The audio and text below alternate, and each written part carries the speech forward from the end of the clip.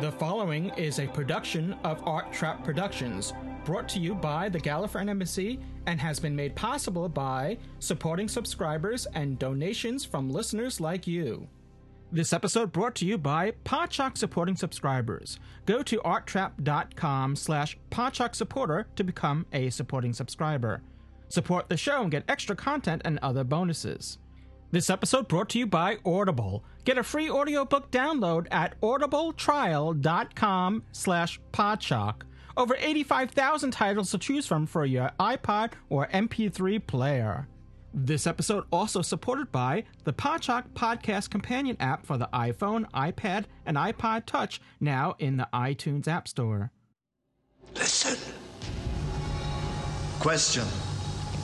Why do we talk out loud when we know we're alone?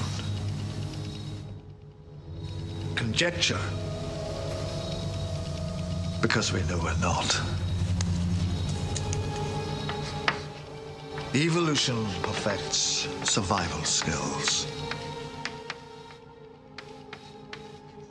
There are perfect hunters.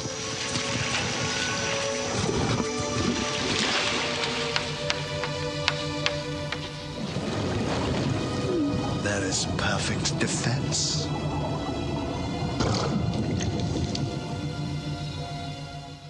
Question.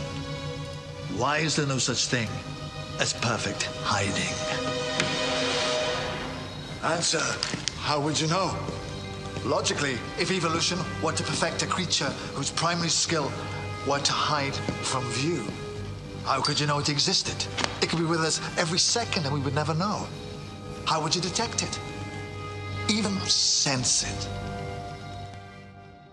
Except in those moments when, for no clear reason, you choose to speak aloud. What would such a creature want? What would it do? Well, what would you do?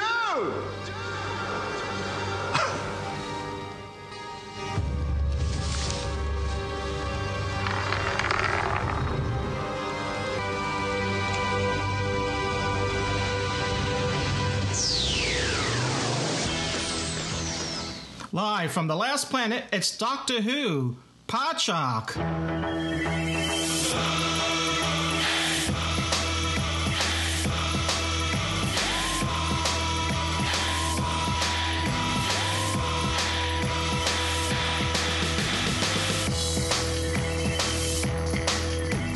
The Gallifreyan Embassy presents Doctor Who Podshock, episode 310. This is Louis Trapani, and joining me briefly, shortly, arriving soon, to be announced, will be here shortly. I think I already said that. Did I make that clear? Will be Dave A.C. Cooper.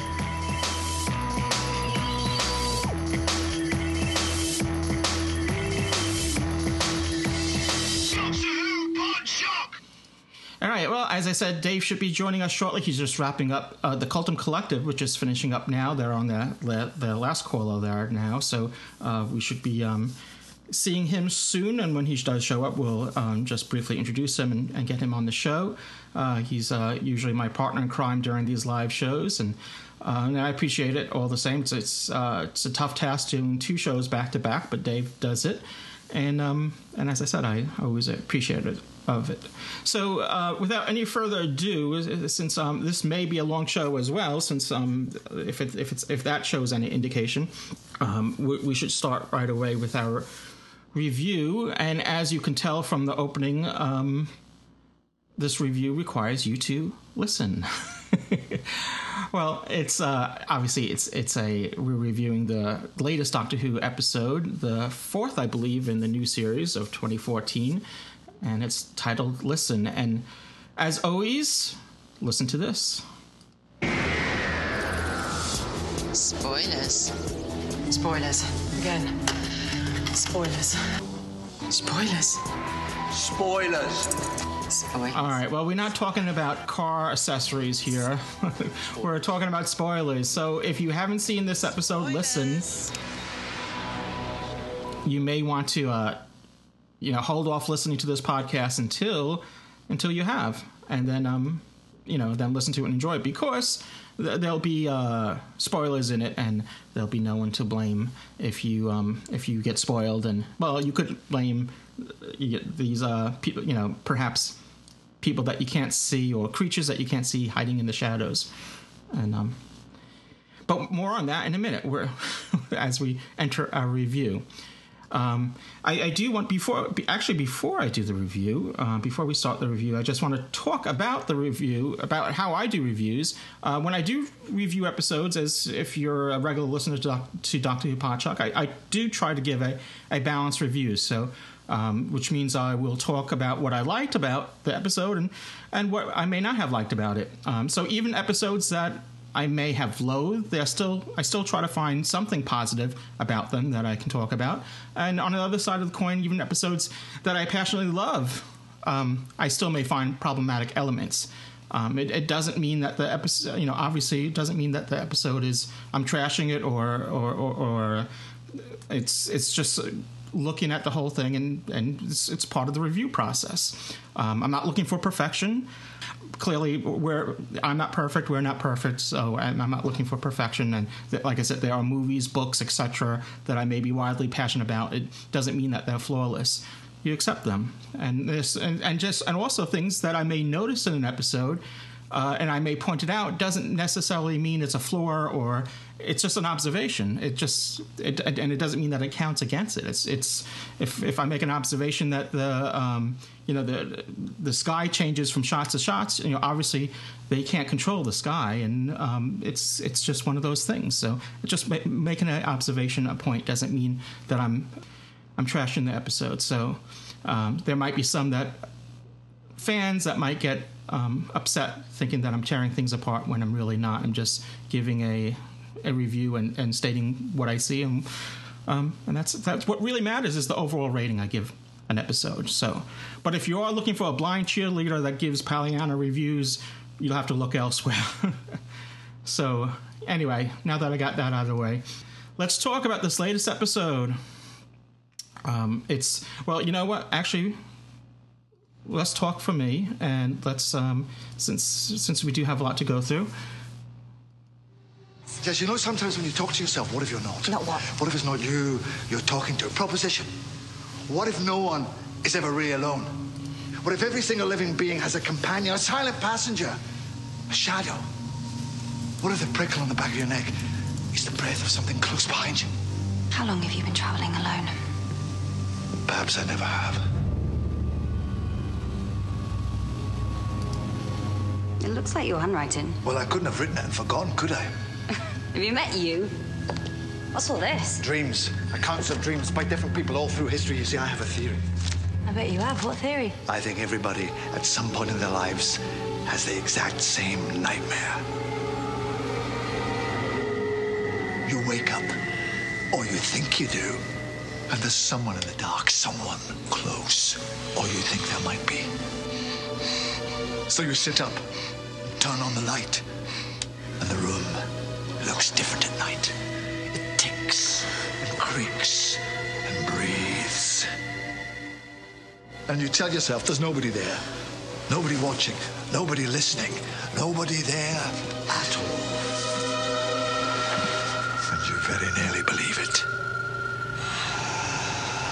You really, really try. And then...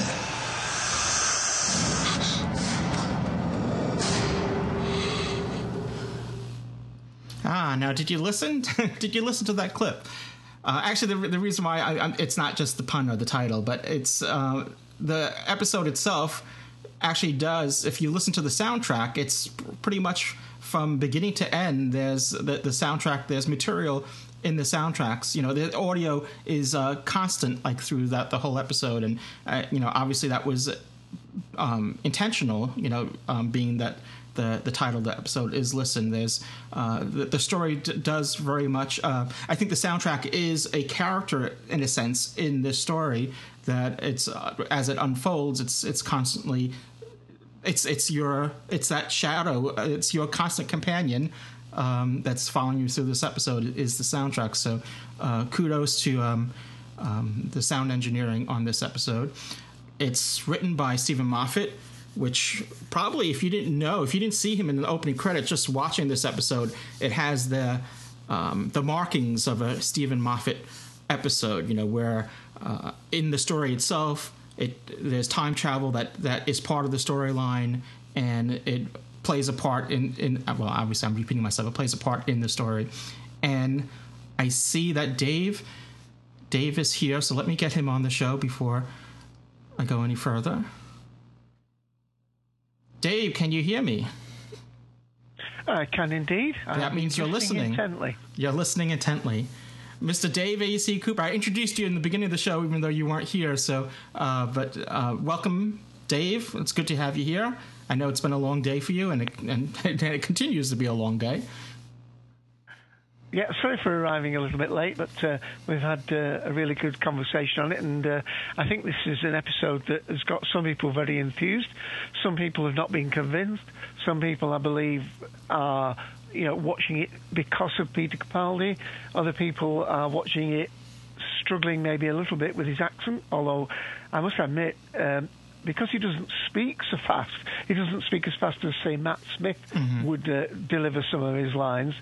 I find that counteracts the accent of his voice. I don't know how you cope with it. I don't have a problem with him. I don't have a problem with his accent. It's sometimes I have it's usually the other characters that I won't. It's not that their accents. Sometimes it's just maybe I just couldn't couldn't catch a word that they said. Or like for instance, there's a scene in this episode where Clara and Danny are talking over dinner at their date, and right before Danny brings up the thing about the wells, and was it 23 wells or something like that, Clara says something, and then I couldn't make out what she said. She said something, and that's what triggers this reaction from Danny, and it's like just a quick word or whatever she said that I didn't catch. So it's just stuff like that. The word kill. I guess maybe that's what she said. It was hard to discern what she said. So it's not. Ironically, it's not. It's not Peter Capaldi that I'm having problems with. It's some of the other characters, and it's just like a word here or there or whatever. But you had mentioned the reaction to this episode, and it's sort of running the gamut there of different. People are taking it different ways, and well. Perhaps I didn't speak clearly.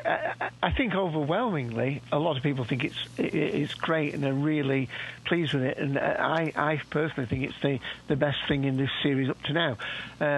But there are, I wouldn't say a minority, that's unfair because I don't really know.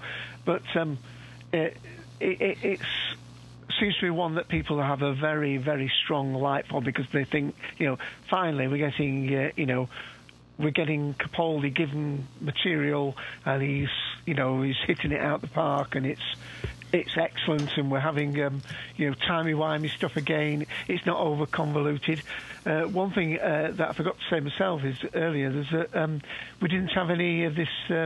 Yes. Over arc. The story arc. No, it's a Missy free episode. No. Though I think we'll get our fill of Missy next week, though. But we right. I can't say that I missed her this week. Yeah, I have to say, watching it, it's this is one of those episodes that I liked more after I finished watching it than I did while watching it, if that makes any sense. It's because while watching it, there's certain expectations that develop, and then when those expectations aren't met, then even though you don't, if they are met, then it becomes, oh well, the story's cliche or whatever, or it's predictable and all that. So it's kind of odd. So, but when they aren't met, you're slightly disappointed, or afterwards, I was thinking, it's one of those episodes that I kept on thinking about as soon as it was over, and I couldn't wait to like rewatch it again to see, oh well, next time when I watch it again, I'm going to look for this, I'm going to look for that, and see how they all connect. and then you're not watching it again. You don't have those expectations that you think it's going one way when it goes a different way. And so I'm actually glad. I'm actually appreciative that it didn't unfold the way I thought it might have unfolded, because I had a different set of expectations going into this episode than I did after watching it. So it's actually, I enjoyed it more after seeing it than I did while I was seeing it the first time, and then I enjoyed it again the second time. Yeah, that's strange, because this is one of the very few episodes I've watched recently where I wasn't on tenterhooks while watching it. I just liked it from the first go. It was lovely to have the long, dialogue, Capaldi holding the stage on his own there. Loved the fact that we had the little, in particular, the underwater scene where we see the TARDIS under the sea, but obviously the barrier around the TARDIS holding the water back. Loved all that. We've still got the bit of the timey-wimey sense with we see Clara going into the date, and then we see her back at her door coming home, and it's overlapping storytelling that we saw in the Dalek episode, Into the Dalek. We see it again here, that overlapping storytelling. No, I mean this is the easiest one I've had to watch in terms of not biting my nails and hoping they're not going to mess it up. I just loved it from the start. It flowed nicely. I don't think I heard. I don't know what the American phrase is, but it's like bum note or something like that. To me, it all held together, and I thought it was great. It had an internal logic. That logic was sort of a little bit like that infinity sign, isn't it, that rolls back on itself, the snake that eats its tail. Clara is both the solution and the cause, and we get a lot of Time Lord lore helped, I would say. Perhaps some people have taken issue with what it's now revealed about Gallifreyan Time Lords. I'm sure people hopefully will be allowed to come in and comment on some of those things. But all in all, I thought it was brilliant. So far for me, the first episode that we had, Deep Breath, I thought was a little bit overlong and suffered from timing issues. The second one, Into the Dalek, I loved. Last week's, I on third watching, whilst doing the commentary, I appreciated it more, but I still think the plot makes no sense. This one, I don't think I've got any quibbles whatsoever, and it's. I think I almost have to go back to Blink to be able to say that about an episode. Yeah, this it flowed very well. The pacing, it was a slower pacing, but it was consistent, and it worked for this episode.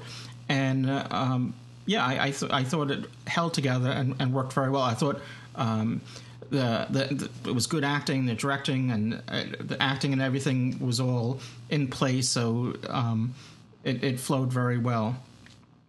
As you said, I should say, actually, no. Dare the Doctor, of course, that was another one that blew it out of the park for me as well. Mm-hmm. And we see a glimpse of it again in this episode. Yeah. Later on. Yeah. Yeah, there was, as you said, it begins with the Doctor pondering, and we see him on top of the TARDIS, and then he's talking about creatures that are apt for hunting and whatnot, and then he ponders about these hidden creatures that are listening to you while you talk to yourself, and it leads you to believe that's what this episode is about, but in the end, I think it's really not. It's about something else, and so I think that, it's sort of that misdirection that Stephen Moffat was leading you on, and then it turns into there's a lot of that here as well. Again, I already sound the spoiler alert. So even at the end, when we think we're going to go see either one of the Pinks, either Danny or Orson, as a child in bed, it turns out to be neither. So again, but all this talk about army and academy and all that leads you to believe that's who it was. And again, it's Stephen Moffat misdirecting you in a sense, and then you realize who really was in that bed. Yeah, I mean, lots of things like that were marvellous. But I mean, one of the great things again about having given Capaldi time to say, I'm not too sure which order this was filmed in. I think Mike's not on audio, but he may be able to put something in text. But you know, the early ones, I thought last week's might have been his first one, but it wasn't. It was filmed in order. But here you feel as though Capaldi is holding centre stage. He doesn't need any props. And one of the great things about him and the TARDIS redesign, which we seem to be seeing more of it, and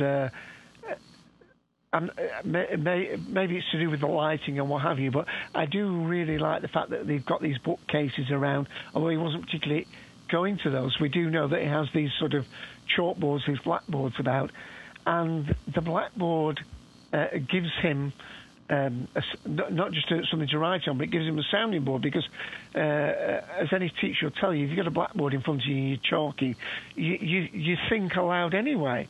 So you bypass the need at that point to have a companion, and we get the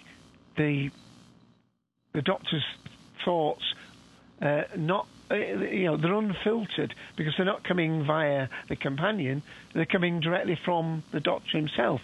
He's postulating his theory, you're seeing his thinking process, and that was a very, very strong opening, I thought, as I say, because I love I don't think it was done brilliantly. Somebody commented that it wasn't, I think it was Darth, that wasn't brilliantly done, the underwater scene, but the point was it was just marvellous to see. Yeah, that use of the TARDIS. I thought it was done. It does get underused. Yeah. Yeah, it was done well enough. I thought it was done well. I mean, it was well enough. Yeah. Yeah.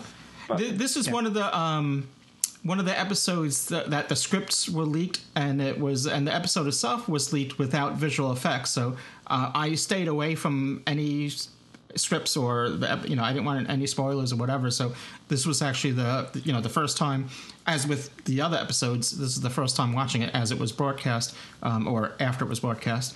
But supposedly the leaked episode was missing the visual effects. Didn't have them included. So I'm wondering if any people had seen that, might have.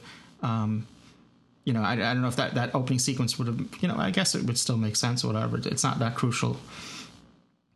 Yeah, I think another reason for the strength of that opening one, and Doctor's companion in text has put, this is the first episode where I felt the writers were writing for Capaldi and not Matt Smith. Love this one. Love the darker feel of it. You definitely felt as though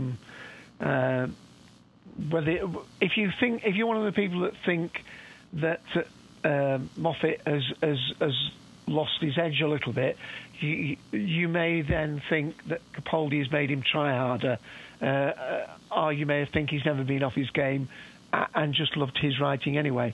But he's definitely on firmer ground with his time loops and Capaldi's delivery is great. Clara, again, to me, is an extremely strong companion. Mm-hmm. And they seem to me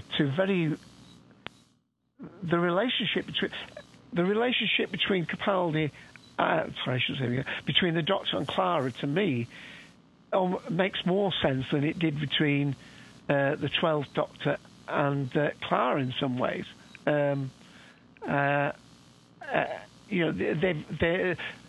They've done that dance of where we are in terms of what the relationship is. He seizes her about, being plump and why do you need 3 mirrors and, makeup in your eyes, get rid of that, you do your eyes. And yet she, certainly by the end of this episode, has a little bit more measure of the Doctor. And even in the hugging scene at the end, they're forming that bond that's... She's still got her own life. Mm-hmm. She said last week, the Doctor's her hobby. She really still got a career. She's still keen to do the job. She still wants to make a life. She's trying to date. Yeah, I was just going to say that. Luckily, the doctor can take her away. I didn't like some of Matt's, the 12th Doctor's, inability to cope with human you mean the 11th relationships. Doctor. But even here, 11th Doctor, sorry. But here, at least the 12th Doctor, he said, he materialises in a bedroom because he thought she might be bringing a date home, so he wanted to be out of the way in the bedroom, because of course they'd never go there, would they? Yeah, I thought that was good, yeah. No, I agree. I think I really enjoy the style and direction of the series where it is now. I mean, I could do without the and I mentioned this before, the overall series story arc and all that I could do without, but other than that, I really enjoy the style and the direction, and I think Capaldi is doing a great interpretation of the Doctor. I think he's, as you said, I think that he's hitting his stride. I thought it started last episode, and I think it continues and goes further this episode, where he's really settling into the shoes of the Doctor, and I think he's getting comfortable in them. Hello. Hello. Nice room. You should have more than one chair. What do you do when people come round? Sit on the bed. Why aren't you sitting on it then? Do you think that there's something underneath it? Hey. Everyone thinks that sometimes. It's just how people think at night. Why? Did you have a dream? A hand grabbing your foot? You have, haven't you? You've had that exact dream. How did you know? Do you know why dreams are called dreams? Why? Because they're not real. If they were, they wouldn't need a name. What are you doing? Do you know what's under there? What? Me! Come on! It's perfectly safe.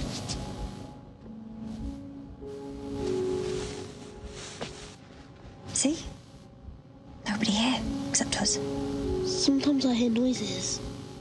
It's a house full of people. Of course you hear noises. They're all asleep. They're all dreaming. Can you hear dreams? If you're clever enough, but they can't harm you. Sometimes we think there's something behind us, and the space under your bed is what's behind you at night. Simple as that. There's nothing to be afraid of.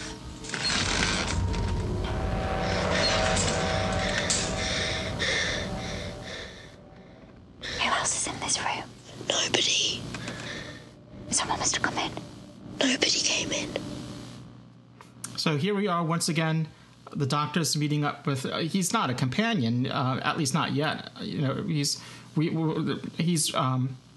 TARDIS brings us to a character in their younger years, and this is now Rupert Pink, who later will change his name to Danny Pink, which is kind of similar to, because the last time or the first time this had happened was with Amelia Pond, and then she had changed her name as an adult to Amy, and she got rid of Amelia. So they're both Stephen Moffat stories, and I don't know if there's if it means anything, but it's if there's any parallel there at all, but just pointing it out.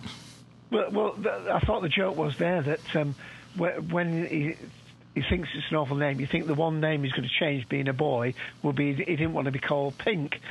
Pink was the first name he didn't like. He liked being called Pink. It's not a common name here. It's not. I don't believe it's a common name in the UK, is it? No, I wouldn't say so, but it's not. I don't think it's unknown, but. You know what I mean? He may be the sort of thing that if you're in a children's home, you might get ribbed about. Yeah. So, and this scene... Although you probably get ribbed for being called Rupert, which is a posh name anyway, So we're at a children's home here, and we don't really see any other children, though that could be questionable, because there's, in that scene, that follows, there's we see something in the bed. it's covered, and we're not sure what it is. At first, I was thinking, well, maybe they shouldn't have showed anything there at all, and leave it more mysterious. But then it's fine that they did, and we're led to believe, at least initially, that it's one of these creatures that are hiding in the shadows. But maybe the other possibility that they brought up was maybe it was one of his friends, playing a prank on him or whatever, and it's never really answered. And I think that's okay. I think that just adds to the mystery and well, the monster, in effect, is fear itself. Well, that's exactly what I'm getting at, yeah. In the end, it turns out to be that this isn't a story about creatures hiding in, where we can't see them, whatever. It's really a story about fear. And in the end, Clara says, what if it's nothing? What if there's nothing under the bed? What if, it's, and I think that's what it's all about. I don't really believe that we're led to believe that's what the story is going to be, about hidden creatures and I think it's not. It's that hidden creature is fear, is your constant companion, and I think that's what this story is about. Is looking fear in the face and seeing it for what it is. Right. What did you think about the actual the controlling method of the TARDIS and the change to the console? Well, I'm fine with it. The only thing I would have added if it was up to me was maybe have a scene where he removes some of the controls on the top, like at the control panel on the top, and it revealed this like bio, I don't know how to describe it, but interface, where she puts her hands in. It would have been nice if it was just some sort of reveal, because it feels like it's all of a sudden it's there when it wasn't there before. So it would have been nice if he sort of like picked up a panel that might have had controls on top of it to reveal this other interface, where then she was able to, steer the TARDIS with it. Right. So yeah, I think this is a story. As I said in, I don't know if it was last episode or 2 episodes ago, that it seems like each season, if you will, follows. There's a certain pattern to it where you have your future episode and your historical episode. This is the haunted house episode. We had Hyde, and I think it was last series, and there's always like a spooky horror type one, and this is your classic horror story. This is your classic haunted house story, really. Where there's all these creaks and sounds, and you don't know what's behind the door, and literally that's that they play on that. Right. And it's on all levels, isn't it? It's both as her as a companion, but still going on the adventures with the Doctor. The Doctor, still, as it turns out in the end, it's the Doctor who's the little boy who cries in the bed. But it's also addressing the people who perhaps children who are watching Doctor Who, even though it frightens them, they watch it. And then Moffat, through the script, turns that around, doesn't he? By the way that the Doctor calls it a superpower or something, so that what are you feeling right now? Your heart's pounding, so you're stronger, and you've got if you were to run now, you could run faster, and if you could hit now, you could hit harder. So that fear is actually giving you, of course, it's the old what people would know as fright or flight, wouldn't they? Fight or flight. Yeah. So we've got that coming in, and then the very fact that Clara's in the room when the Doctor's explaining that to the young boy gives Clara the information that she needs to give to the crying Doctor towards the very end of the story. So we get this, again, very typical Moffat circular route of information and so on. But there's an awful lot to recommend this. People have commented on the sound being excellent, which I had mentioned that too. Might have been before. And I think, in fact, you did as well. Yeah. You're going to give it centre stage with a show, but this really does seem like a very, very polished episode of Doctor Who. Although, again, I'm not trying to say it's a unanimous like. There are some people that maybe feel as though it's not the Doctor Who stories that they like.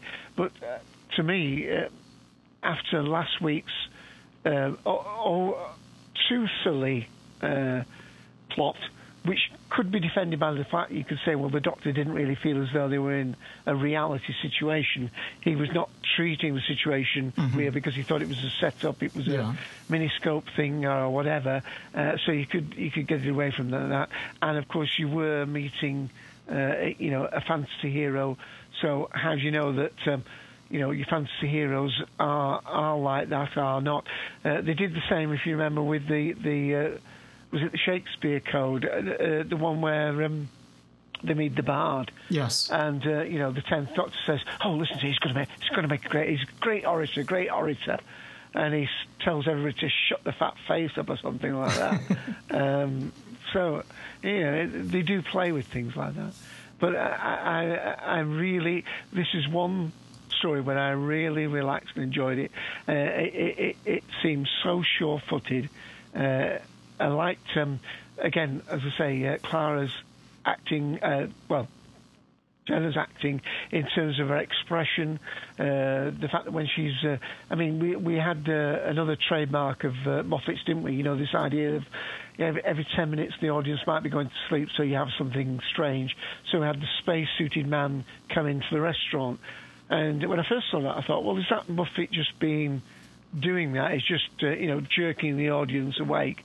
But, of course, in one sense, it made sense for two reasons. One, it turned out to be quite useful that this guy who had been at the end of the world in this machine and maybe a funny life support to be wearing the suit anyway. Secondly, it was important because he ended up going to save the Doctor, who was being dragged out when the outer hole was opened. But thirdly, it meant that Clara followed the spacesuited figure, because seeing that spacesuit, she assumed it was the Doctor inside. Yeah. So did the audience. So did we all, I think. Yeah. So if she'd have seen what would have looked to her like a Danny, 10 or 15 years older than the one she's sitting next to at the table, that would have freaked her out, and she would have. And maybe Danny would have turned around. Yeah, you can't risk him turning around and seeing himself. He looks, he looks like himself, older. So you can't have that. I think that was deliberate. Yeah. But once again, that's another scene where it's misdirection, because we've seen the Doctor in an orange spacesuit several times before, and so the audience just assume that it's the Doctor, and we don't really understand why he's in this suit, and then we realize that it's not him, so it's one of those like I said, there's a lot of misdirection in this story. So and it's not for shock value, but it works. Yeah, I think it all works well. Gone. He took my bedspread. Oh, the human race. You're never happy, are you? Am I safe now? Nobody's safe, especially not at night, in the dark. Anything can get you. You're all the way up here, you're all alone. What was that for? Shut up. Leave this to me. These yours? They're the homes. They're yours now. People don't need to be lied to. People don't need to be scared by a big grey-haired stick insect, but here you are. Stay still. Shut up. See what I'm doing? This is your army. Plastic army. Sit. And they're going to guard under your bed. You see this one? This one's the boss one. The Colonel, he's going to keep a special eye out. It's broken, that one. It doesn't have a gun. Well, that's why he's the boss. A soldier's so brave, he doesn't need a gun. He can keep the whole world safe. What should we call him? Dan. Sorry? Dan the Soldier Man. That's what I call him. Good. Good name. Yeah. Would you read me a story or help me get to sleep? Sure. Once upon a time. The end. Dad skills. I thought that was interesting, that line. Yeah. And, of course, Clara is taken aback there when he calls the soldier Dan, because Danny Pink, of course. And I did like the line that, he's the leader because he doesn't have a gun. He doesn't need a gun. And this, as we know, again, jumping right to the end, Clara leaves that soldier at the doctor's bedside, the young doctor's bedside. So that basically helps maybe form his way of being a Time Lord. But the only thing is that the Doctor doesn't recognize it then in this scene. He doesn't recognize it from his childhood. Well, he's had 2,000 years old. 2,000 years gone past since he was a child. I guess so, yeah. It's just one of those paradoxes when it comes to time travel. So now, what do you think? Why do you think Clara is being so secretive about her relationship with Danny Pink? Because she's keeping it from the Doctor. She's just she keeps on saying I'm on a date, but she's not. And anytime the Doctor asks, "Are you connected to him in any way?" she would always deny it.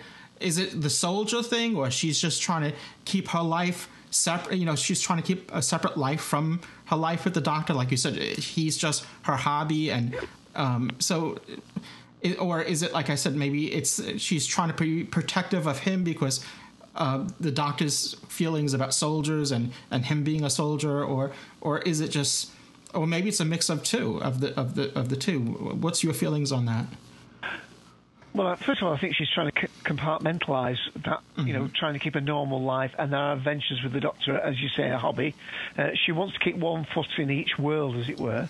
I think she thinks, and she's cottoned on to the fact that the Doctor's not got a complete hang of how humans interact. So, for that reason. And we get some of the little comments like when she comes back to the bedroom, he says, well, you started taking your makeup off.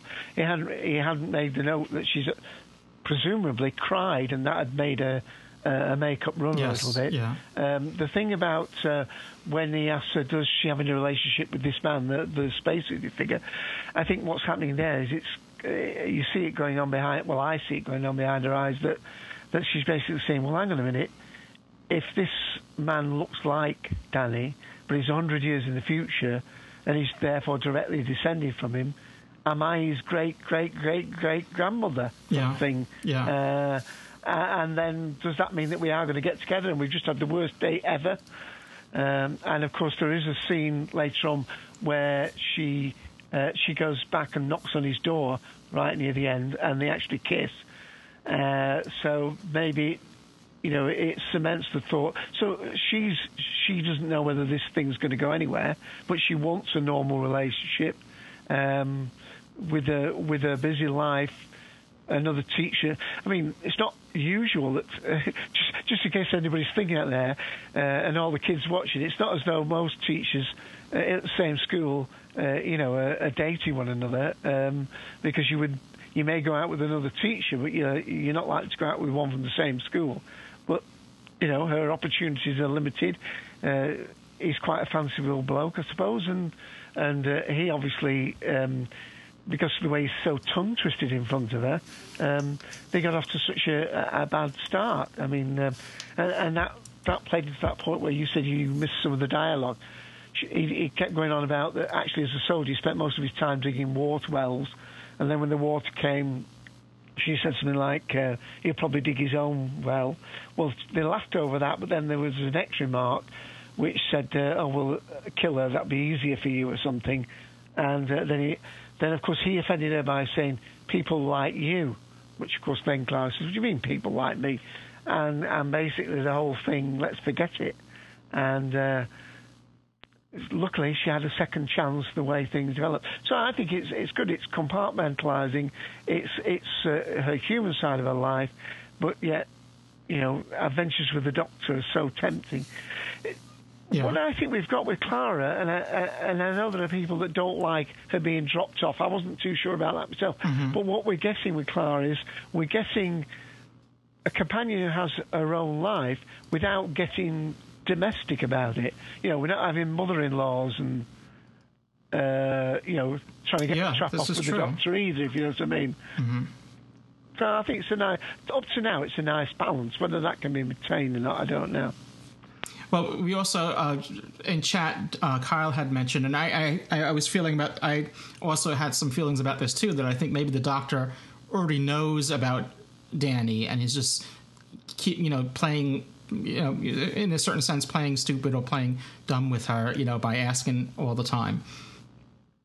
But I think... I don't know. He might now, because he said he reviewed after Clara had done the first psychic link, and then he found the psychic link that took him to, this time traveler relative.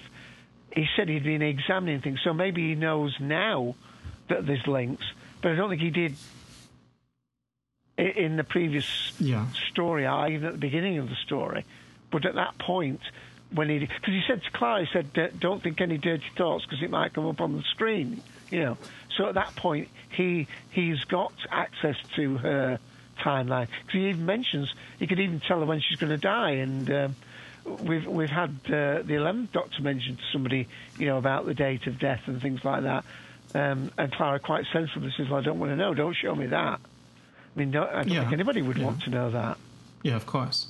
I think the Doctor, even without consulting the timeline or whatever, I think he can just connect the dots, and he's always been a bit of a Sherlock Holmes, where he'll be able to discern things without people coming out and telling him. Yeah, what's up with your eyes? Stop doing that. What's up with your eyes? Stop doing that. Yeah.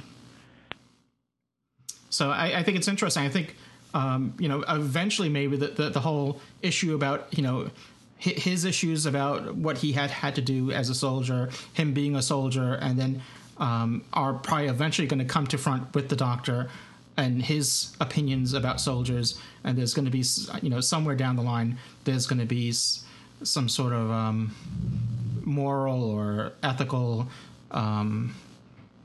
argument or decision or something where it's going to come to a head somewhere down in the series, I believe. Just one thing I would say there is one thing that was thrown in that may lead to a little bit of confusion is when the young boy says, "I call that soldier, Dan the soldier." We've had it alluded to that he actually was a soldier. I mean, was this teacher, the young Danny, the teacher, was he really a soldier, or is there some delusional aspect to his life that he used to escape from being in a children's home? Or was that the actual reason why he became a soldier? Because this soldier defended him through very difficult years of his childhood in a home, and therefore he thought that soldiers were strong. He wanted to be strong, and therefore he sought out a life as a soldier. Mm-hmm. So either way, it's going to play a part in that. That's interesting. I hadn't really thought, about that, as far as him, not really being a soldier, but imagining to be one. But yeah, it's a possibility. Though, didn't someone note that he had walked with a limp in when we first saw him into Dalek? He had, yes, but of course that could be anything. Yeah, in the restaurant we only saw him sitting down. Yeah, we only saw him sitting down. We didn't actually see. Yeah. We never saw him walk in this. And Davros 1179 has put he became a soldier because of it. So that's their thoughts. Yeah. Just remind everyone that are listening, we have a live chat that goes on with the live episode at talkshoe.com. There's also, if you are listening live, you can call in at 724-444-7444, and the call ID for this show is 23358. And when you do, you can hit star or asterisk on your keypad on the phone 8 to put yourself in the queue if you have feedback that you want to talk to us live about this episode. And then at the end of the show, I'll give you the Podshock public call box number. I don't want to get too confusing with all the phone numbers here. So yeah, we'll get your if you want to leave feedback after the show is over, that's good too, and we'll get it on the show at some point. All right. Okay. So what I think at this point, I'll play a clip and then we'll open it up to to callers. I do want to make a point that I was a little, once we do find out, once the Clara, getting to the end there, when Clara does meet the young Doctor, and it's funny because she's, out of all the companions, she and her splintered self that went through all the different timelines of the Doctor, she's seen the Doctor in more times and more various points of his life and his regenerations than any other companion thus far. I don't think this Clara knows all of that, though. Some of it from being... Absolutely, yeah. And it's also interesting that, we do see this scene where, and, obviously we find out why, the connection between this barn that we see in the Day of the Doctor, the 50th anniversary special, which, by the way, now that I mention it, anyone that's on Amazon Prime, it's now offered free if you're a Prime member. Day of the Doctor and the Night of the Doctor. No, not Night of the Doctor. The Christmas one. It's Time of the Doctor. Thank you. So both of those are now available if you're an Amazon Prime member. They're free if you're a Prime member to stream.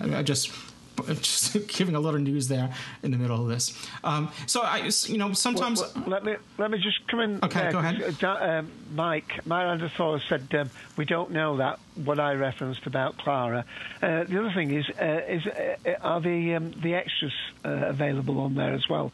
There was another. They are on iTunes. It's a valid question because in the middle of the week I did go to Amazon and they did have last week's special, the behind the scenes thing, but it said not available for some reason. It was listed on Amazon, so maybe it wasn't. Maybe it's, I don't know, they hadn't released it, or for some reason it said not available. But they are available on iTunes. They are released at the same time as the regular episode itself. So I'm assuming that's the same case on Amazon. I don't know if it was just a glitch or something. For some reason, when I was there in the middle of the week, it said not available, even though it was listed on Amazon. So obviously at some point it's going to be available. Okay, and let me read again from Mike. In an interview, Moffat said that he won't explain it because he doesn't think the audience cares. And I think it's probably too complicated what this Clara knows of, her splintered self and what she actually experienced herself. So thank you for Mike for giving that input. Well, so we do know that then going to our caller. We do know that she's actually if nothing else, she's met the 10th incarnation, in the Day of the Doctor, and the 11th she knows of, and now she's met the young William Hartnell, if you will, the original. We have to assume. Right. I always get worried. His companion says, if it says... no, go ahead. Finish. Sorry, there's a time lag, folks. It's okay. It said, if it says not available, it means you have to pay for it. Oh, yeah. All right. Yeah, I didn't see a price, though, but maybe maybe I just missed it or something like that. But it said, whatever. I'll have to go back and look again. Maybe I just missed it. But anytime they explore the Doctor's history, his pre-TARDIS history, sometimes I worry that they're going to give too much away, because I always feel that the Doctor should be wrapped up in mystery. It's Doctor Who, with a question mark, even though there's no question mark in the title. But the whole point of Doctor Who was this mysterious character that we don't know that much about. It's really Doctor Who, and so sometimes I worry that they give too much away, and I like the notion that the audience can make up their own history or make up their own or perceive him to be different things to different people. So, but I thought I think they did this scene well, and they didn't give anything away or too much away, and we did learn the connection between him, and this barn that we do see, that we had seen earlier, in Day of the Doctor. The only trouble is about that is, where this barn, because we know that Gallifrey's locked or something. Yeah, but the Doctor did say to. Well, you would think that the Doctor and his parents would be living in the Citadel, because it was established that, Gallifrey, you had those that are living outside of the Citadel, outside of the city, outside of the domed, civilization, if you will, and then there's those that are a little bit more savage, if you will, living outside of so you're taking Gallifrey as the city, not the planet. No. Well, Gallifrey is the planet, obviously, but you would just think that the Doctor and his parents would be living, inside the Citadel.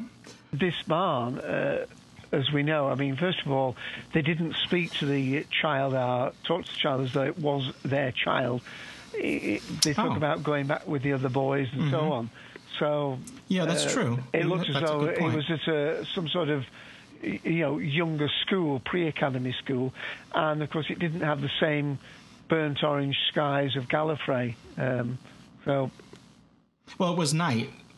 Anyway, it was night at that scene. Yes, certainly it was. And the point is, it fitted very well in the story. I mean, I don't even want to nitpick. Again, I'm not criticizing. I was just exploring it, and I assume that she reaches out and grabs him by the ankle, to prevent him from discovering himself inside the TARDIS, because he heard the noise and he was going to go up and investigate, and then she grabbed him. And then has the realization that she's the fear under the bed. Yes, yeah.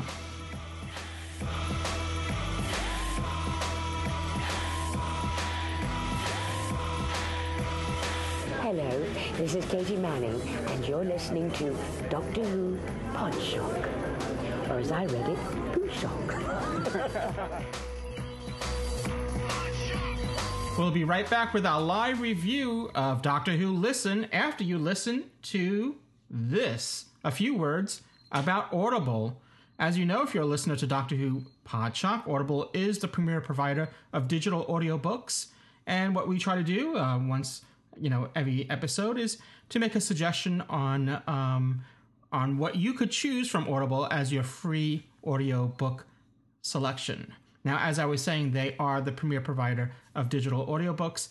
They have over 150,000 titles to choose from all different types of audiobooks, including thrillers, romance, comedy, of course, science fiction. They got lots of Doctor Who titles, business titles, Audible titles will play on your iPhone, including the new iPhone 6 coming out, if you're getting one, or the Kindle, Android. Over 500 devices for listening anytime and anywhere. And for you, listeners of Doctor Who Podshock, Audible is offering a free audiobook download with a free 30-day trial, so you have a chance to check out their service. And if you decide, well, it's not for you, fine, you keep your free audiobook, and you cancel the rest.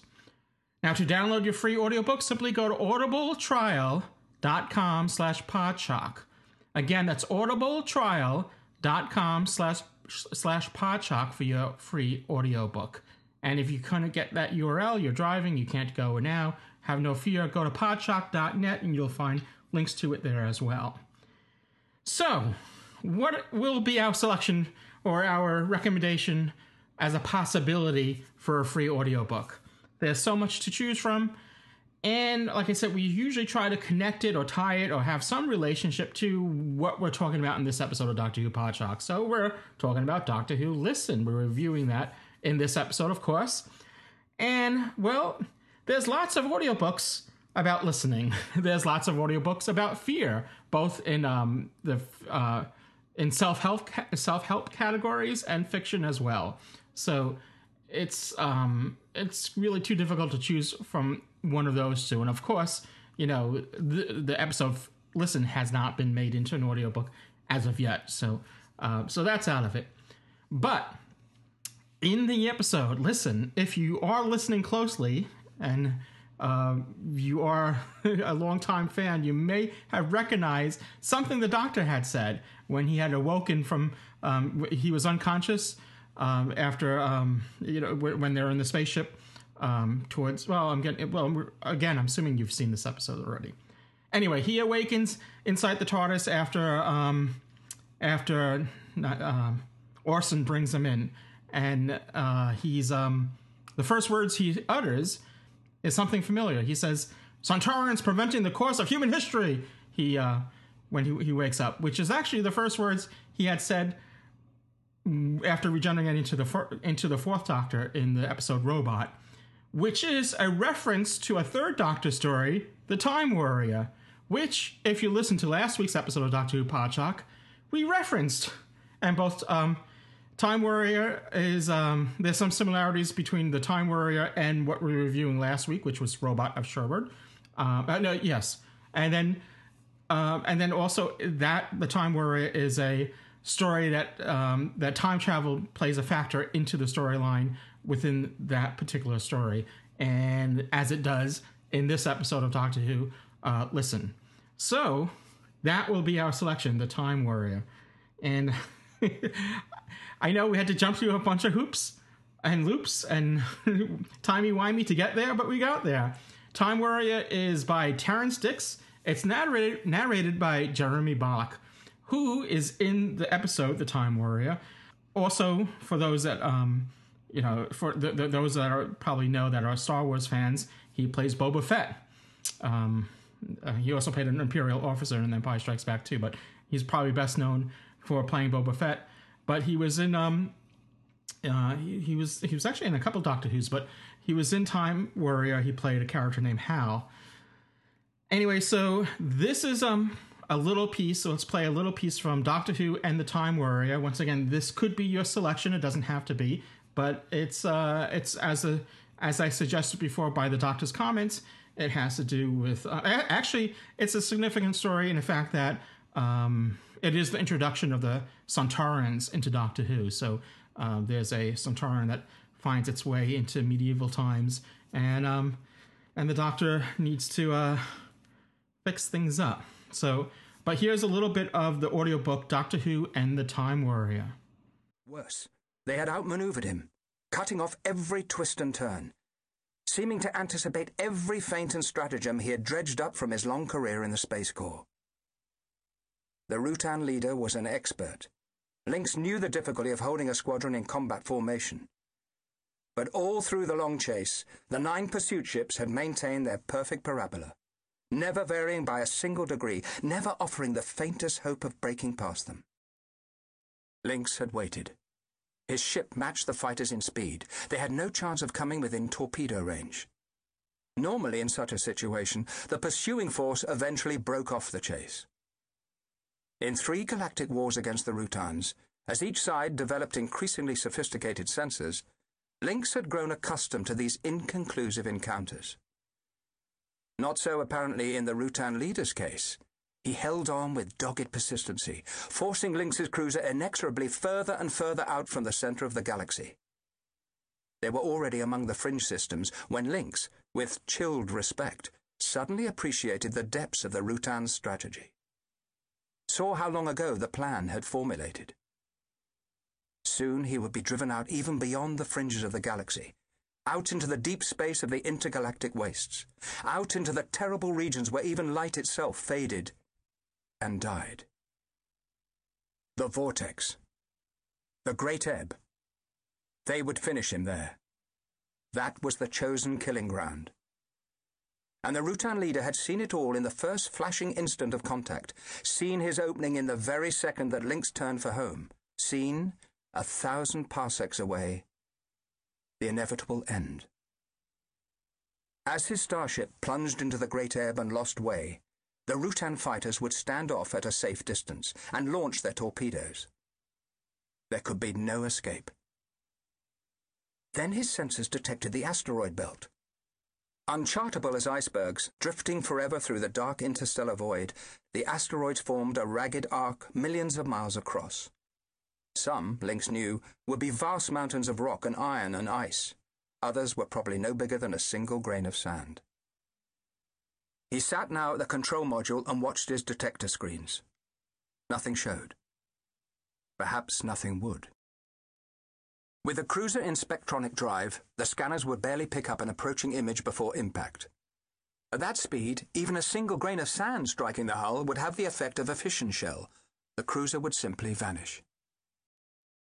Lynx himself, the heavy bones, the flat, powerful muscles, the leathery, hairless epidermis, the calculating brain, all that was Jingo Lynx, commander in the Sontaran Space Corps, would cease to exist. Instead, a million tiny globules of organic matter would be left floating like a giant puffball in space. A microsecond from obliteration. Lynx moved his hand again. The blood-stirring, ineffably sweet strains of the Sontaran anthem pulsed through the ship.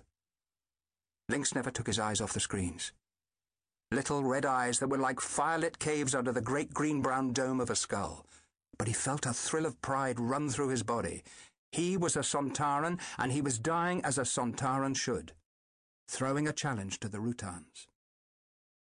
They would not follow him into the asteroid belt. Once again, that was Doctor Who and the Time Warrior by Terrence Dix, narrated by Jeremy Bach. That could be your selection. To download your free audiobook, simply go to audibletrial.com/Podshock. Again, that's audibletrial.com/Podshock for your free audiobook. You don't have to select this one. You can select any that they have to offer for free with this offer. So now let's get back to listening to our review of Listen, live with your live feedback.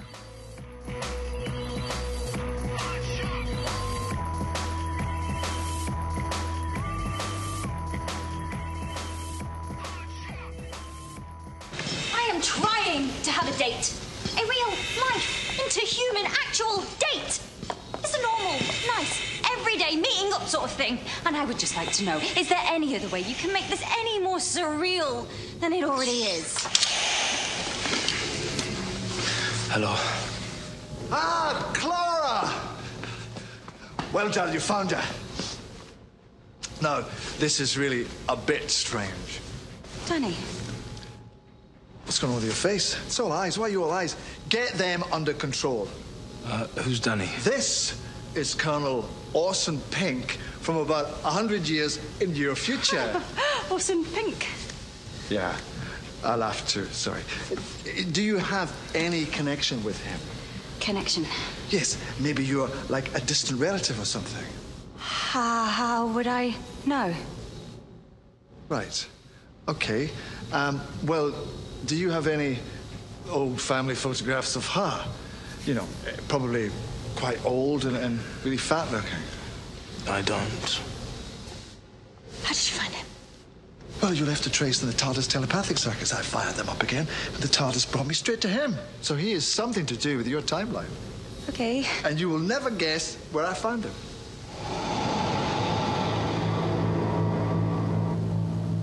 Where are we? The end of the road. This is it. The end of everything. The last planet. The end of the universe. The TARDIS isn't supposed to come this far, but some idiot turned the safeguards off. Listen. To what? Nothing. So once again, we're at the end of the universe. Milliways. We're at Milliways. I'm mixing my British sci-fi now. Perhaps Peter Davison was being served for lunch. He might be. All right. Well, as a reminder, when we're recording live, please feel free to join us. Call. We do these shows at Sunday after the new episode goes out. We record Doctor Who Podshock live, reviewing the previous night's episode at 4 p.m. Eastern Daylight Time. That will change the standard time when the time changes. At 724-444-7444, and the call ID number is 23358. So when we're live, you can when we're recording live, you can call, even if you can't make it to talk show and you're elsewhere and you just want to call in and have your thoughts about it. As always, Podshock supporting subscribers will give preference to, because they help bring the show to you. And I want to once again thank you for being a supporter if you are one. And if to learn more about it, go to our website podshock.net. It really does help make a difference, and it does help us bring the show to you on a regular basis. So first in the queue there is once again is Kyle. Let's welcome him. Welcome back, Kyle, to the show. Hi, Kyle. Good afternoon, both of you. How are you? It's great having you back. Doing good. Carl, good to have you here. Good deal, good deal. Well, Dave, I'm agreeing with you. I thought the episode was great. It was one that I was not sitting there waiting for the next monster to come out or the expecting what's going to happen next. I just sit there and enjoyed the episode. I did think, however, I was looking at the end, and expecting it maybe to be a two-parter, because right before they went to Gallifrey to see him as a little boy, I was sitting there going, okay, we're 3 or 4 or 5 minutes left, and there needs to be a little bit more resolution, or we need a little bit more time. So, I thought it was a little rushed there at the end, but other than that, I thought it was a great episode. One thing I did want to comment about was, are we creating with Clara, are we creating a predestination of her future? I know you guys have talked about it a little bit, and we've talked about it in the chat, but my question is, do you think that Moffat is creating this relationship with she and Danny that possibly she's going to feel now compelled to go and have this life with Danny, because guess what? You've seen her great-great-great-grandson. So what do you guys think? I think that's highly likely. I think, the way that, the very fact that she says, it's not like Martha being in love with the 10th Doctor, is it? Her life's not totally entwined with the Doctor. And so I think, there will come a time when, the Doctor is her... different companions travel for different reasons. Rose, we think, from what the 9th Doctor said, that the reason that persuaded her to go in the TARDIS was when she found out it didn't just travel in space, it travelled in time. And then we had that lovely story, Father's Day. So you've got a feeling that with Clara, it's more adventures, stuff she read as a girl. She's a teacher. She wants to experience things, but she knows it's not real life, if you know what I mean. So I think she would see. I don't think she would believe in predestination, but the point is, it's not as though she meets this ancestor and then decides she will ask the guy at school out on a date. They had already had the date. They knew they liked each other because they were fumbling with each other in conversation. Poor Danny says, I think I'll go straight to the extras. I mean afters. So, yeah. Lewis? Sorry. No. Another thing that I noticed, when we found out that it was Clara that grabbed his foot, and then, that set that whole chain of events or explanation off. One thing that I'm interested to see, maybe by the end of the 12th episode, once we see the resolution with Missy, remember this is Stephen Moffat writing.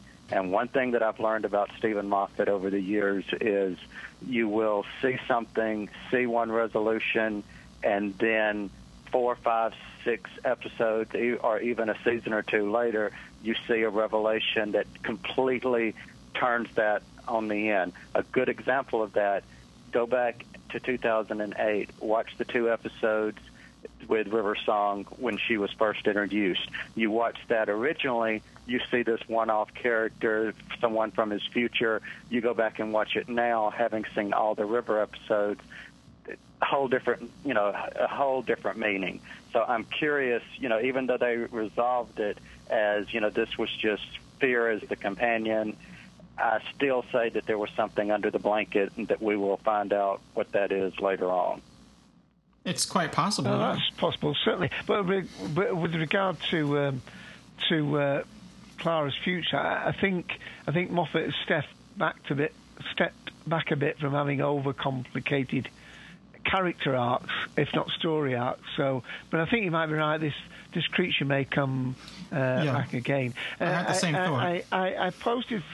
Yeah, I posted something on Facebook page, some page, and I won't mention, but it was a podcast-related one, and they posted an article about this, and the picture they'd put pinned to the article was a picture of Clara under the bed grabbing the foot, and I made a comment saying, that's a bit spoilerish for your article, and they said, well, no, actually, that scene was a still from the trailer. Now, I'd watched the teaser trailer, but I hadn't watched the trailer. If that was in the trailer, I think that's really silly, because although this was supposed to be a scary episode, I didn't really think it was that scary. I thought it was brilliantly written, very clever, but I didn't think it was that scary. But if everybody watching it already knew that Clara was the one under the bed, then it's even less scary. I mean, there's quite a lot of Doctor Who fans who quite like to have found Clara under the bed. So, in fact, I think Ian's favourite scene was in Clara's bedroom when the Doctor's waiting for her there. But, but I don't think she's going to have an overcomplicated exit if she is having an exit. But I think the very fact that she's already formed an attachment of sorts to this boy, this might confirm that history for her. But I don't think she's the sort who would, have been presented with a fait accompli. That's who you're going to marry. I think she would rile against that. But I think she already fancies him, as the Doctor's alluded to, with take that funny light out of your eye when she sees this character. Yeah, I agree. Yeah, I think she'll be motivated by how she feels, not not destiny. I think it's going to be coming from her heart. Exactly. Yeah. And Kyle, I do agree. I think maybe we may see, knowing Stephen Moffat, we may, it may be revealed later on who was in the bed, be it, something innocent or maybe something not so innocent, that may be revealed or may not be revealed. Right. Exactly. Now, other than that, I think, out of the first 3 episodes, this, before it, out of the 4 total, this one has been my favorite. It did feel like this was the first one where he was indeed, the Doctor without any, trappings of trying to be different from Matt. It was he owned the role. So I thought this was, out of the 4, would absolutely, rank above the other 3. So that, if I were to give it TARDIS groans, I would give it a solid, I'd give it a 3.75. And the only reason I give it 3.75 is I'm not quite so sure I like how intertwined Clara is becoming in his whole storyline, even back to his childhood. So other than that, as far as the writing, brilliantly written, good story, but that would be the only negative I would give it, would be, putting Clara a little bit too much front and center into his timeline. So other than that, I think that's my overall. Yeah. I mean, there is the possible fly in the ointment, isn't there, in terms of when we saw the story before with the blue character who ended up in heaven, who was also, a soldier in a future war. I remember thinking, this is from the Dalek story, I remember thinking, well, maybe they're from the same... I thought he might have been from a different time zone, but of course this home... Was it in 1994 or something, they say it is? The Doctor sort of smells the ozone or something and dates right. where they've gone back to. Which is nice because the 10th Doctor always tasted stuff, didn't he? And here we've got the Doctor smelling the time.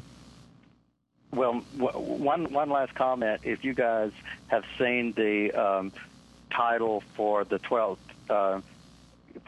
episode, and I don't want to, if anyone hasn't seen it, I don't want to give away a spoiler to it, but that does hint that something at least is coming with the whole Heaven arc, and how it's going to be resolved, and it may be a little tragic from that title, but I'm curious to see how that's going to play out when we finally get a full episode with Missy. That's going to be interesting. Yeah, I'm trying to look at just one title ahead at a time. Don't know about Lewis. Yeah, I did see the list. It was posted on our website, podshock.net. Someone had posted the list of episode titles, so I did see it, though I didn't commit it all to memory. But I do remember towards the end there was, I won't give anything away, but there was a title that has something in the title that that refers to what we've seen so far. Right, in the exactly. story arc, yeah. But other than that, like I said, I thought it was a great episode, and I am looking forward to next week. So, all right, very good. Thank you, Kyle, as always. So it was a delight. All right, we'll see you guys next week. Have a good week. All right, thanks. Cheers. Cheers, bye. Yeah, so now I lost my train of thought. I was going to... I understand, that scene where Clara meets the young doctor, that he's just a child, and, and as a child, we may not behave as we would when we're older or such, but it did seem a little out of character that the doctor wouldn't be, because the doctor's always been very curious, and it seemed a little out of character that he would just follow, even the doctor says, I don't take orders, and that he would just follow, her commands and just go back to bed and go back to sleep. And, I would think the doctor would have to get up and see what's going on and see who this person is. And he just seems a little out of character there, even as a child. Well, that's why I put it.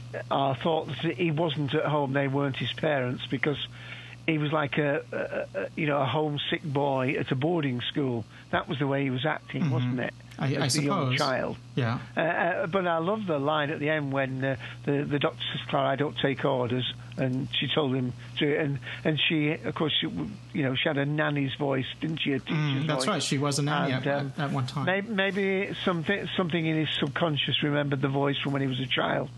And for once, he knew that just like the doctor should never go to his grave, I think he got them from her tone that what was outside the TARDIS at that particular point was something that was important to his own timeline. So he took her advice this time and didn't look.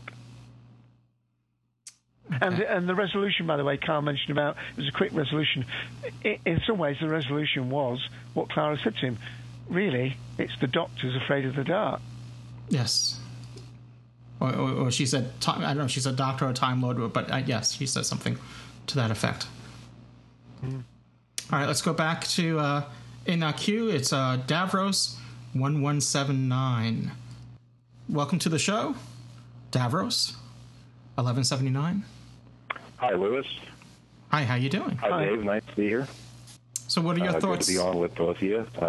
Yeah, it's great to have you. This episode, I thought, was absolutely fabulous. The first three... I wasn't really into the first three. The first one, I thought, was an extended length episode. I thought I could have done without the extended length. I thought they overdid it. The Dalek episode was okay. It was decent. I thought the Robin Hood episode was a fun romp, but nothing more. And finally, we get to an episode that I think is written for Capaldi's Doctor. And I think the first one in the season, finally, where Capaldi was, when Stephen was writing this, and whoever may have assisted or whatever, finally said, hey, we've got a new actor playing the Doctor, let's write it for this guy. And that's what it felt like watching this. The previous episodes felt like they were written more for Matt Smith's Doctor, and Peter was just kind of dropped into them. So really enjoyed it for that. I love the fact that I felt like we got more of a classic Doctor in a lot of the scenes in this one. For example, I love the scene when he first brings Clara into the TARDIS and plugs her into the telepathic circuits. And generally in previous New Who episodes, when the Doctor seemed like when he would plug in some special coordinates or have a companion hold a special lever or something like that, then all of a sudden he's jumping around the console and flying levers and throwing buttons, and even the screen would shake on camera a little bit and everything goes crazy. This time around, it was more like watching a classic episode of Who, where the companion is simply asked to handle a special control on the console, and the Doctor is explaining to her why she's doing it and what it's going to do. It's going to link her to the TARDIS. It's going to allow the TARDIS to extrapolate coordinates of her life. And the Doctor just calmly and normally, as he would have in a classic episode, just walks around the console and flings the other levers he needs to flick to make the TARDIS go. And just the way he conducts himself, the way he explains it to Clara, was, to me, very classic Who. And I know in a lot of the stuff that I read about Season 8 and about bringing Peter Capaldi on board, we were promised in a lot of articles that we were going to get more of a classic feel of Who. And this episode finally, to me, delivered on that promise that we got some really classic feel of a classic Doctor. And I honestly didn't even like Peter Capaldi in the first 3 episodes. He was really disappointing me, and I now seeing him in this episode, I realize it wasn't really his acting that was disappointing me. It was the stories that he was put in. So I was really, really happy to see that. I love the fact that the character of Missy does not show up, because I'm absolutely exhausted with story arcs. Yes, same here. I'm tired of story arcs. I know it's there, and I know we're going to see it come to a head at the season finale, just like always. But at least for this week, we didn't have to deal with it, and we just got yet another taste of classic Who, which is just an episode with a story in it. It had a beginning, it had a middle, it had an end, and that was it. And again, that's what classic Who is all about: singular stories that are compelling, that are written well, that are acted well, and then they come to a finale, and that's it. And that was perfect. I thought the episode was a 4.5 out of 5 for me, and in fact, I've watched it twice, and I'm probably going to watch it again later on this evening. Yeah, I agree. I think it did have a classic issue with his accent. Sorry. No, go ahead. None at all, actually. None at all. It reminds me kind of listening to Sylvester McCoy. He had a very unique accent. Yeah, both Scottish. But I didn't think that even though a lot of people jeer about the Seventh Doctor's time, and it's not considered Doctor Who at its finest moments, I can watch a Seventh Doctor episode, and his accent does not take away from the dialogue for me, and I have the same effect watching Peter Capaldi. His accent doesn't steal away at all from the dialogue. The only thing I've thought that's kind of odd is that David Tennant had a Scottish accent, his natural accent, and they had him to mask that accent to play the Doctor. Now we have an actor with a Scottish accent who has not been asked to mask that accent. So I wonder where in that time frame did it change that, okay, it's okay to have a Scottish Doctor. It might not have been during RTD's time with David Tennant, but now Stephen Moffat says we can have a Scottish Doctor, it's okay. I think at one of the cinema viewings of the first story, I think Stephen Moffat in one of the question and answers said that what you need to remember is that Peter Capaldi has been in a lot more things before he came to Doctor Who, in the thick of it and so on, where David Tennant, although he's known in the UK for Casanova, I think, Casanova was basically his only big TV outing. So, but Peter Capaldi is already recognised as doing that. And of course, he was when it was announced, he was in the Musketeers. Although he wasn't using his Scottish accent playing Cardinal Richelieu. But I think it's just because he was a more established actor, and therefore it would almost seem strange if he didn't use his Scottish accent, where David Tennant was coming in less well known. I think that's what I heard, Lewis. I don't know about yourself. I didn't hear Stephen Moffat address it, but what my assumption was that maybe during the Tennant years, which followed, was early on with Doctor Who coming back to television, they were still trying to build an audience, and they were trying to bring it to the States and build an audience here in the States, and maybe they felt that it would be alienating, because right now there are articles that are being written that U.S. are, that people in the U.S. are having. I don't know who these people are. I haven't really gotten much feedback from people that are having trouble understanding them, but supposedly there are some that are having trouble understanding them. I have no issue with them. So, but maybe that was the reason why they asked David Tennant to not to do it in his native Scottish accent, to be more, I don't know, I don't want to use the term acceptable, but more palatable, but I don't know, more, less problematic for overseas audiences, maybe. I don't know. Of course, his delivery is a lot slower anyway. If he was trying to deliver his words at the speed of some of Matt Smith's and so on, then it really would be an issue. But with him being, the actor in his mid-50s and his delivery, that perhaps compensates for what may be an unfamiliar accent to some people. Sometimes I'll see an American TV show and they'll have subtitles for other people with different American accents. They might have a thick Southern accent. Really? Right. And I think they try to serve to the broader. I don't know. It's one of those things that unfortunately happens with American TV, is that they go after the most broadest appeal. Okay.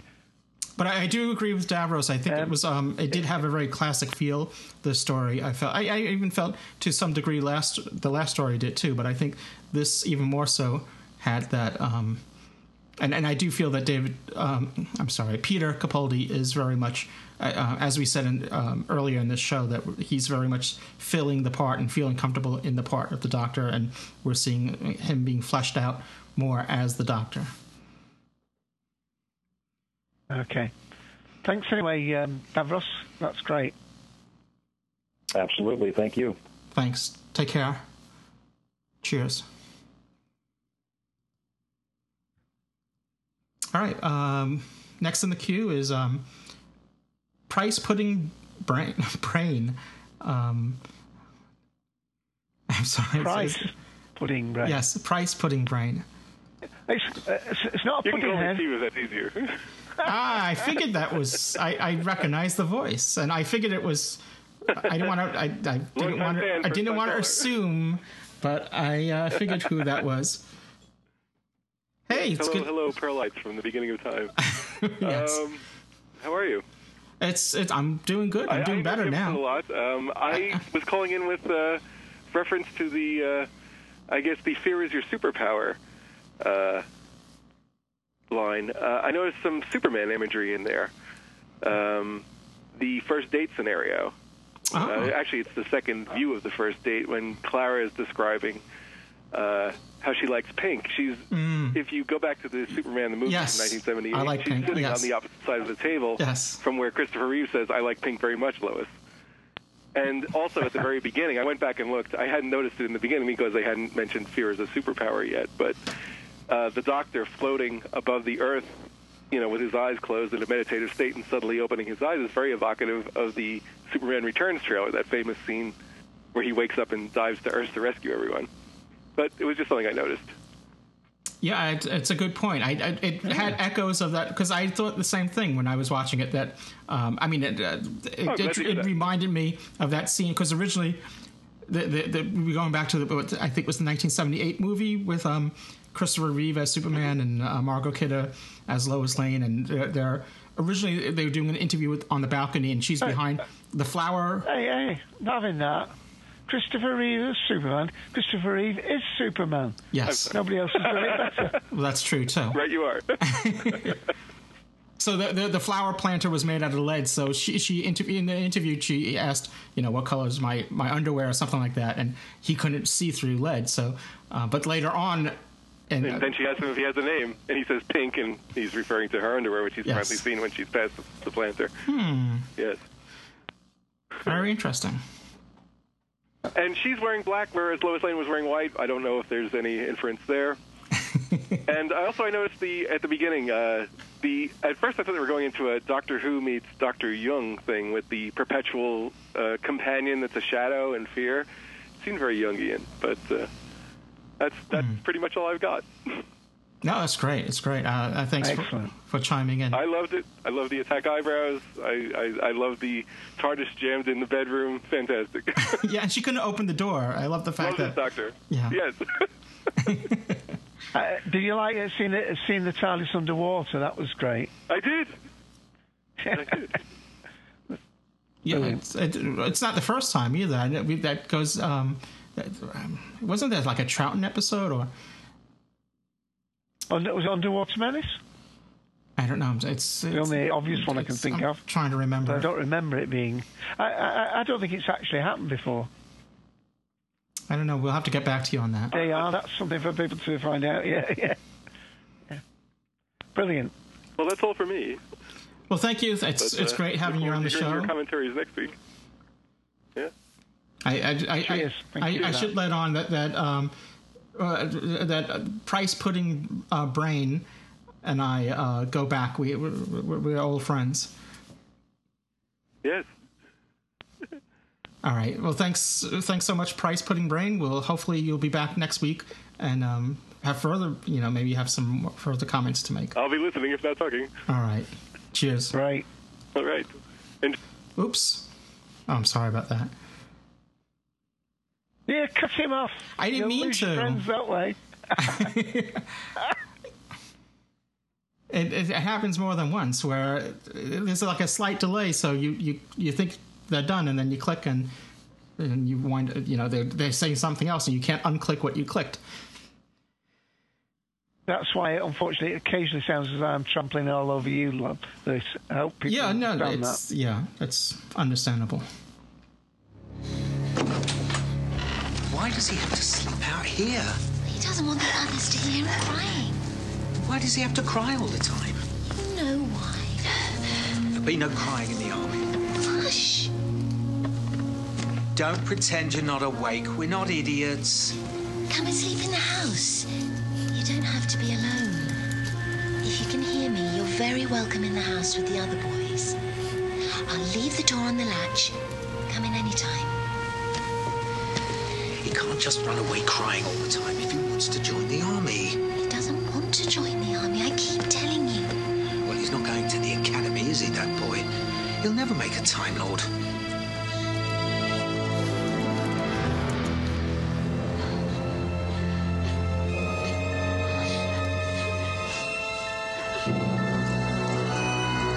Sontara is perverting the course of human history. You're confusing me. What? Shut up. Shut up. What's Clara? Clara! Clara! Hello? Who's there?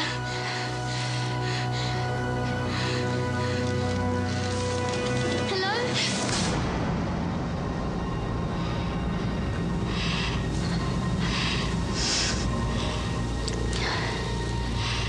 It's okay. This is just a dream. Just lie back again. Just lie back on the bed.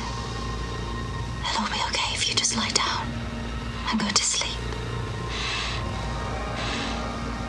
Just do that for me. Just sleep. Just sleep.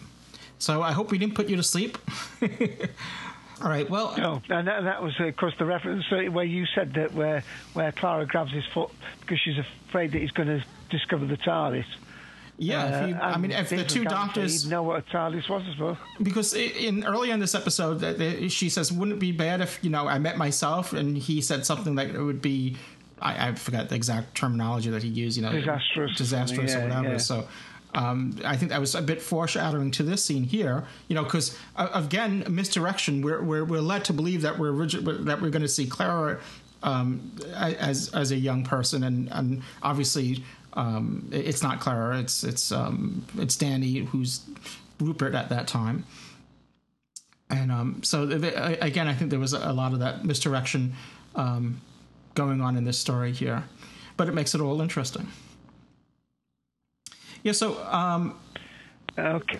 I think I'm, as I said, like I said, this story, it's if you have the setup to have like digital audio, whatever, it's good to kind of turn down the lights and turn up the volume, and like I said, the audio track in this story is very much a character in the story itself, and I think that was. Hence the title. It was part of the that was intentional, and I think they did a great job there. I have to say that there's a scene where that scene where they do meet Rupert for the first time. There's crickets in the background, and And as the story progresses and we get to the point where Clara meets the Doctor, I'm still hearing crickets. I'm like, they're really going overboard with the crickets. Exactly. Yeah, I can hear them myself now. Yes. And it turns out that I was not the only one that was watching that episode, or at least listening to it, because outside my window there was a cricket that was chirping, and it wasn't in the house, but it was so loud that it almost felt like it must have been like either right outside the window, or even in the air conditioner unit itself. It was because I thought it was part of the soundtrack at first, and then I said, they're really going overboard with the crickets. So yeah, I really did enjoy this.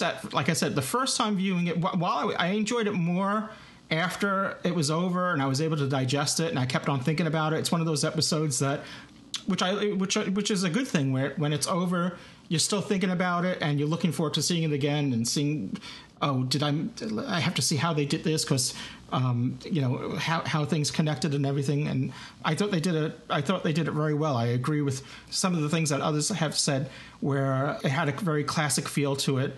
And I think that's where the series is going. Like I said, I really enjoy the style and the direction of this series so far. I could do without the overall story arc type of thing and Missy and all that. It still hasn't played out, so maybe I'll change my mind afterwards. But overall, I did enjoy this. I did enjoy that it didn't go where I expected it to go, even though it might have been jarring, a little at first watching it. I mean, the whole thing about the, exploring fear, and sometimes for me, it's just a matter of taste. My favorite horror stories aren't really set out to be horror stories. I mean, like horror that comes out of the story itself, where like for instance, maybe the movie Alien is a good example of that, where they didn't use classic horror elements in it. It's obviously a haunted house in space, but it came out of the storytelling itself. Where this was the whole point of this, was exploring fear. So, and that's perfectly fine. So, like I said, I really did enjoy it. I enjoyed it more so after watching it and just pondering upon it afterwards. And seeing it the second time, I enjoyed it just as much, if not more. Well, I did enjoy it more. So I'm giving it 4 out of 5 TARDIS groans. Okay, let me just say, and welcome to Jeff, the Seventh Doctor. He's put 4.5 out of 5. I think we understand why the Doctor doesn't like soldiers, although this has been inconsistent over the years. He didn't want to be in the army. I'm not seeing any other ratings in text, but I give it 5 out of 5. To me, you've got to go back to Blink, I Dare the Doctor, as I said, to get something this good. It's been one of the few stories I've actually been watching and not being, don't mess it up. I just liked it from the beginning. I think a few people have said that Peter Capaldi owned the part. I mean, whether it was planned or not, or whether this was because the script was definitely written not only with him in mind, but once he was, already in the part. But, there was no fear in terms of him holding the screen on his own. Didn't need a companion. His companion was a piece of chalk. That's going to be a great thing that they can rely on in future episodes. If they have a companionless episode or whatever, he can go to his blackboard and he can think out aloud, unfiltered, directly to the audience. We know what he's thinking about, or his motives, his plans to some extent. And I thought that was great. I love the Clara again gives. So I should say, Jenna gave a fantastic performance again. There was enough progression without it being overcomplicated. I love the fact that Clara was both the problem and the solution, and the sort of the circuitous route which the poor soldier went through, and is left with the Doctor. It's also, not only was it the way Rupert defended his bedroom from attack. It may be the impetus that made him become a soldier, and it also may have been something that influenced the Doctor, why the Doctor doesn't carry a gun, he doesn't carry a weapon. And Clara says that, to the young boy, said, he's a brilliant soldier. No, he doesn't need a weapon. He's the leader. He doesn't need a weapon. And therefore, there was a lot of great things with that. Maybe a little bit of confrontation, well, not confrontation, a little bit of, thought to be had in, whether they should have been able to go to Gallifrey or not and visit this place. But of course, we have here the youngest appearance of the Time Lord, unless you include, of course, the Master that we saw in his throwback story when he's standing in front of the gate. So we have at least seen now contemporaneously what the two look like. I love the story, and I'm not going to qualify my score. 5 out of 5 from me, and hope on my third viewing, which will be for the commentary, it will stay a 5 out of 5. Oh, very good. Yeah. This was directed by Douglas McKinnon. I'm not sure if I'm pronouncing his McKinnon. He had directed Cold War last series, the story with the Ice Warriors. Before that, he did the Power of Three, and the Sontaran. Before that, years before that, going back to 2008, was the Sontaran Stratagem and Poison Sky. So, but he's directing 2 more in this series. It seems like they're using. They have a set of like maybe 4 or 5 directors that they're reusing multiple times in this series. I thought he did a good job. And Mike put it. Oh, I'm sorry. Go ahead, Mike. Put it. No, sorry. He's put a rating between 0 out of 5 and 1 out of 5, maybe 1 out of 5 for Capaldi's acting. So, as he said, it'd be fun later. So Mike didn't enjoy it then. He's giving it 0 out of 5. Doesn't like it at all. Oh, yeah. Okay. No, well, we want to hear both sides. So, I mean, unfortunately, Mike's not calling in, but if he did, we want to hear, just because Dave and I may enjoy or like a certain thing doesn't mean that those that have a different point of view, we still want to hear that as well. Well, I think, since I spoke that about the direct, we got the same director next week, let's hear a little taste of what's coming up next week. This is the Bank of Carol Black Sauce. Picture the thing you want most in the universe. And decide how badly you want it. We're actually going to do it. Rob the bank. If we don't, we die. We must locate them. What is that? I don't know. Hate not knowing. Are you hungry, boy? The bank is now open.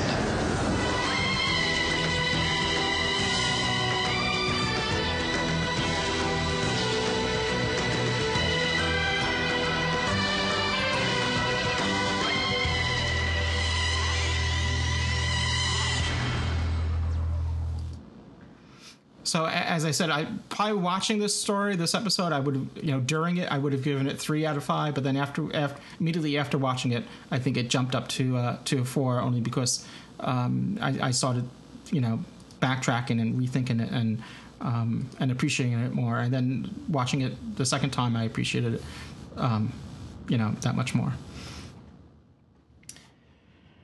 All right. Well, we'll be back next week. Excellent. With reviewing Time Heist, which is the name of the next episode, and which will feature Miss. You couldn't see it, and you couldn't hear it in that clip, but yeah, she's featured in the teaser, so we know that she's going to be involved in next week's story.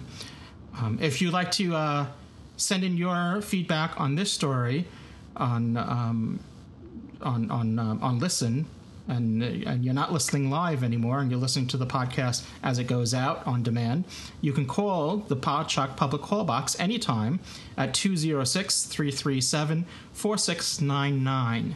And also, for if you're listening to this further into the future, I know that number does change from time to time. So, as always, go to podshock.net, podshock.net for the latest, just to reconfirm that phone number. And there's a little tab on the top of the website called Feedback, and it will give you the phone number in case it does change.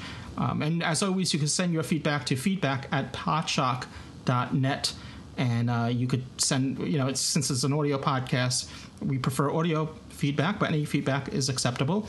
And you can send it. You can use your smartphone. They just announced new smartphones, new iPhones coming out from Apple. But any smartphone should have a voice memo feature, and you should be able to record a voice memo. Keep it down to maybe about 3 minutes or so, and send it off to feedback@podshock.net. And you could catch Dave every week as well on the Cultum Collective, which precedes our show at 2 p.m. Eastern Daylight Time. And they're reviewing Doctor Who as well currently. And when Doctor Who's not on, they're reviewing and doing other stuff as well. Thank you. All right. Well, thank you, Dave. I know it's been a long day for you, doing 2 shows back to back, and you're recording another one later on, I believe. Yep, just time to eat. But at least I won't be afraid of the dark tonight, because it'll be almost morning by the time I've finished. Well, that's of course you're recording them under the bed, so you are the creature under the bed. Oh dear. All right, so I guess that's going to wrap things up here. And until next time, cheers, everyone. Bye-bye. Bye.